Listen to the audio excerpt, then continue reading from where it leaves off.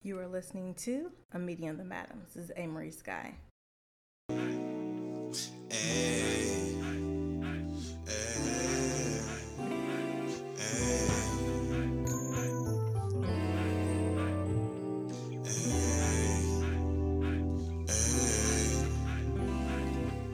got a lot on your mind and we can talk about it. Got a lot going on and we can talk about it. If you're looking for grooves, we want to talk about it. If you're looking for food, you want to talk about it.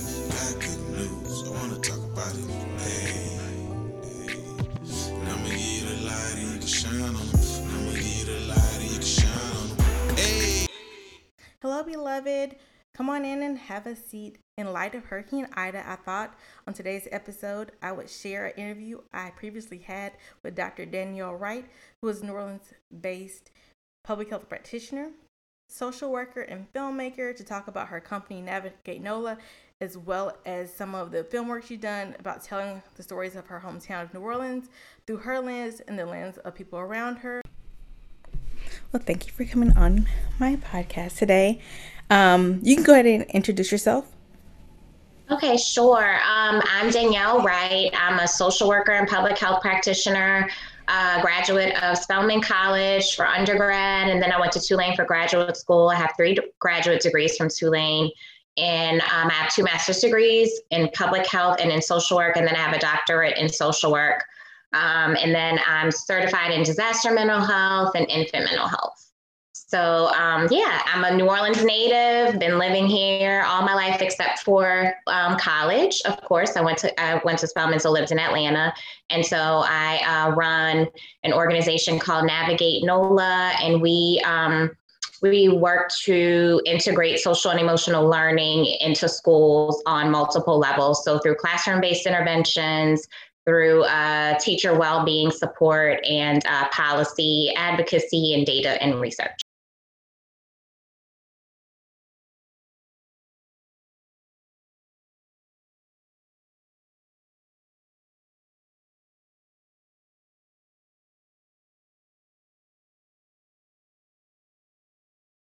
Five and 6-year-olds in my group, and the woman who ran the summer camp, Miss Guana, told me that she felt like I had a special gift to work with young children, and I didn't believe her, but I continued to work in that capacity as a summer camp counselor, and there were 2 kids that really sort of stole my heart. One of them was actually exposed to drugs in utero and had and he displayed symptoms that were similar to ADHD in terms of hyperactivity. And so he was super active, and so much so that he couldn't really focus on summer camp activities. And we would let him just run around the gym to get his energy out.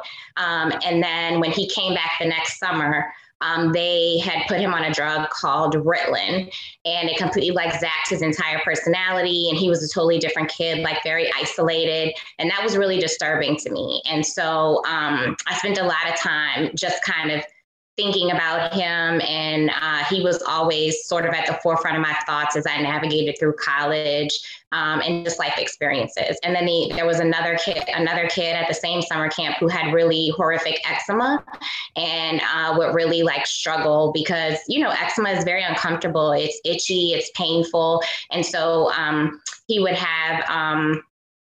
would experience the onset of eczema, and it would inhibit his ability to just be able to enjoy summer camp and have a normal day. And so now we've come really far with our understanding of eczema, and even understanding that there's an emotional component that can sort of trigger it. And so I would say working with those 2 kids and just feeling at that point I couldn't help them. And so I think that sort of shaped my desire to want to help children who struggle or have challenges or live in under-resourced communities. So that's one side of it. And then the other side, I think, are just the social conditions that I experienced as a Black girl growing up in New Orleans, and now as a Black woman navigating similar experiences around inequities. And so Americans across the lifespan, African Americans in New Orleans, whether they were born and raised here or whether they were transplants, sort of navigating New Orleans throughout adulthood. But that they were documentaries that were like comprised of a series of interviews to sort of understand those experiences across the lifespan. So growing up as an African American boy, navigating, and as an African American girl, and sort of how they navigated various challenges across thinking through like inequities across wealth, health, and economics, and just some of the experiences that shaped who they are and who they became. So we interviewed a pretty wide age range of individuals. I think with the Navigate Her documentary, which was Black women sort of exploring their intergenerational experiences, the youngest person we interviewed was like 3 at the time. And I think that extended beyond to the oldest person we interviewed, I think, was like in their 70s. And then with Navigate Him, the youngest boy I think we interviewed was, I think he might have been in pre-K at that time. And the oldest person that we interviewed with Navigate Him was like someone in their 90s. And so we, were able to, it's almost felt like qualitative data gathering for me, being on the other side of the interviews, but it helped to like shape my understanding and also to sort of shape the public understanding of the experiences that African Americans have had across their lifespan and like varying across different age ranges and age categories and experiences. And so many of those experiences had similarities and were in sync. And then there were, some differences like across age. But I would say that those documentaries sort of set out to change the narrative and push back against some of the negative stereotypes that exist for African Americans. So that's one part of it. And the other part was really, it was helpful for me to start to build programming around what I pulled out of my understanding based on those themes. And so the programming that we do at Navigate NOLA was directly informed initially by those interviews coupled with research and data. So you kind of answered my next question, so I'm going to phrase it a little bit different now. Okay. So I only lived in New Orleans for 2 years, but I come back on a regular basis. New Orleans has changed so much, even in the, especially in the education way, in which they've kind of pushed out the people who make New Orleans, New Orleans.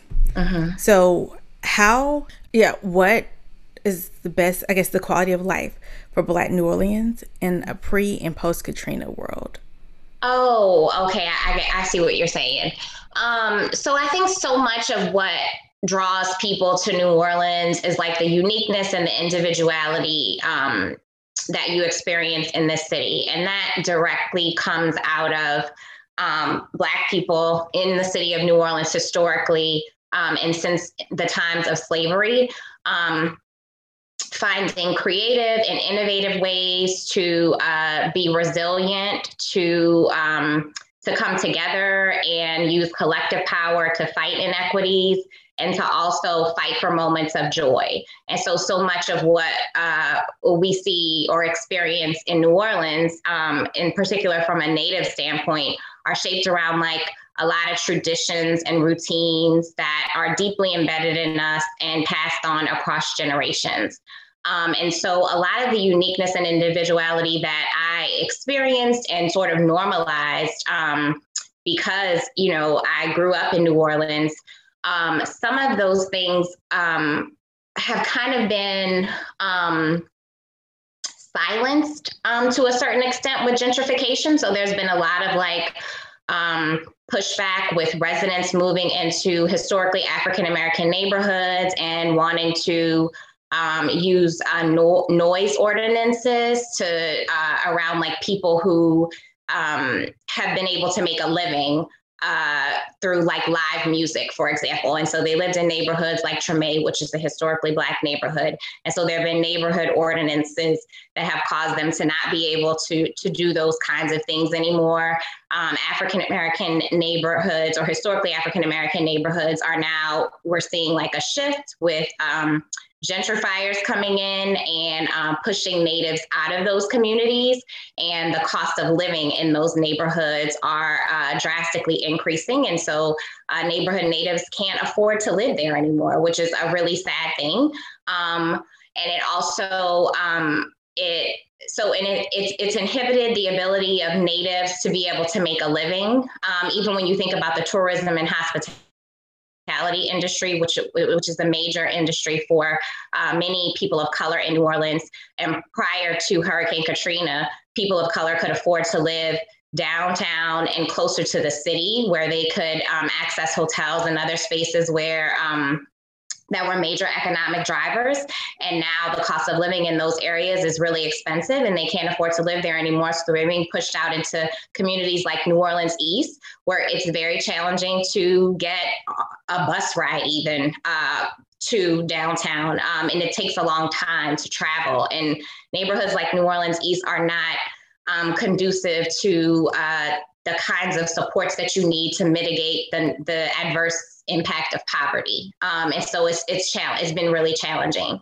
So that's one part of it. And certainly a huge part is that our public education has drastically changed in New Orleans. So like I said, I'm a New Orleans native, and I went to public schools from elementary school all the way up to high school. And after Hurricane Katrina, the public school teacher veterans were fired, and there was a flood of Teach for America, very novice teachers, very white teachers coming in to teach primarily African American students, many of which live in under-resourced communities and living in poverty. And then also thinking about the elevated levels of PTSD and depression and all of the things associated with navigating a post-disaster recovery environment after Hurricane Katrina. So you have students interfacing with novice teachers who don't really understand the population that they serve and don't have a lot of experience, and the veteran teachers were fired and pushed out. And so, you know, what that looks like is, I guess, one of the comparisons I can make, having had the experience of being a school social worker prior to, you know, moving on to the role that I'm in now. I worked at a school social worker at a local high school, and something as simple as like African-American girls, you know, encountering disciplinary sanctions over their attitudes being policed, right? And so having a bad attitude arguably is a part of adolescent development, and it's not specific to Black girls, it's specific to teenagers just in general. It's a part of their growth and development, and sometimes they have attitudes. And so what we would see happening, not just across race, but also within race, would be teachers who would want to suspend students and get really angry about them having attitudes, and pushing them out of schools subsequently because of something as simple as an attitude. But we see that all happening all over the country, the policing of attitudes as it relates to African-American girls.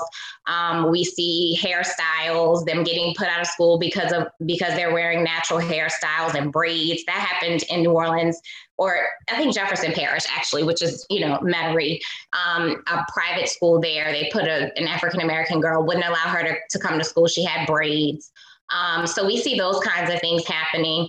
And just to give an example, I mean, when I was a teenager, I most certainly had, I was a Black girl with a bad attitude, and not just a regular old bad attitude, but a New Orleans Black girl bad attitude, which has a little flavor on it. So it was rough, but it was a part of my development as an adolescent. And I can certainly remember walking into a French class. I was late for class one morning and have been late for class many mornings.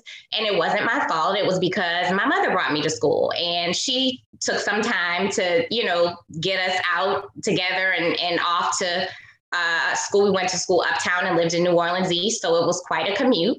And that has everything to do with disparities in education in New Orleans. You know, my mom wanted us to go to one of the best schools, and that certainly wasn't in my neighborhood. So we trucked all the way uptown to go to school. So I was late.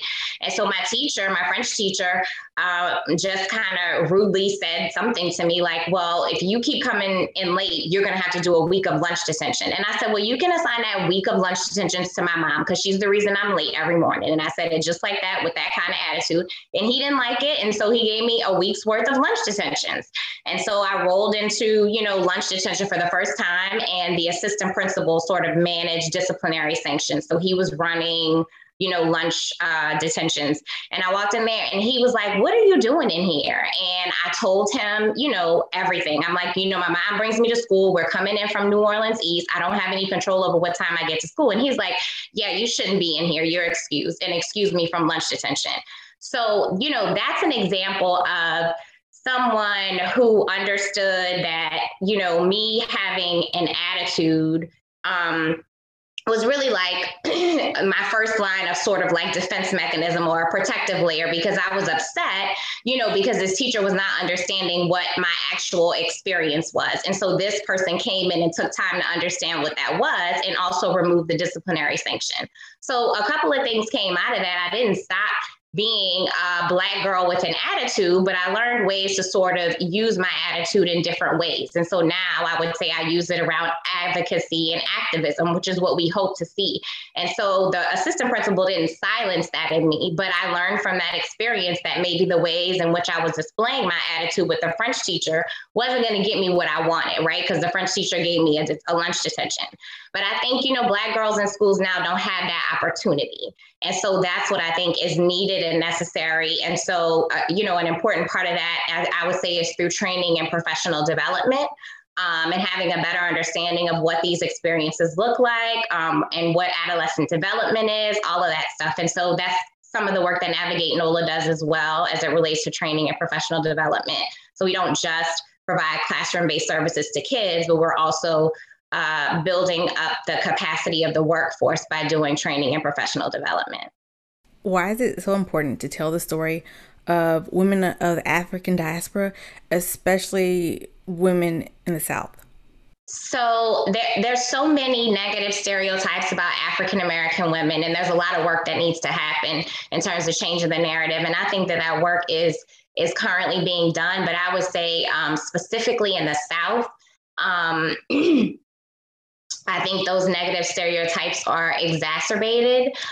People usually describe African Americans living in the South as if we're behind, as if we're not as sharp or not as smart.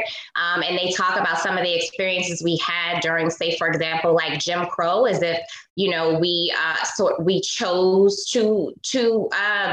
to live in those environments as if we had other options.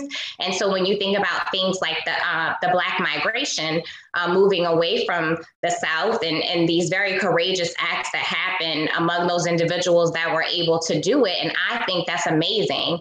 I'm a big fan of, what's her name? Isabel. She wrote the book. Isabel Wilkerson. Isabel Wilkerson, yeah, The Warmth of Other Suns. Amazing, amazing work. Amazing stories that she told in there, and a very compelling book. But there's another story too, and that's the story of people who didn't have the privilege of being able to escape and had to stay here and figure out ways to survive, and that's a story that is equally as heroic. And we don't appreciate that story. We don't appreciate it in the South, and we don't appreciate it, but, in other geographic areas either. And so I think it's really important to be able to lean into those experiences and elevate those narratives and talk about the people that, weren't able to migrate and had to stay here, learn how to survive, and also create pathways for those of us coming behind them and continuing to live in the South, right? And so like one really amazing story or example is there was a Black woman who was a slave in Natchez, Mississippi. I cannot think of her name. They've written children's books about her, calling her the night school teacher. But she would teach slaves how to read, and she had like an overnight school in Natchez, Mississippi. And she went on to be one of the large group of people who started Jackson State University. What went on to be Jackson State University.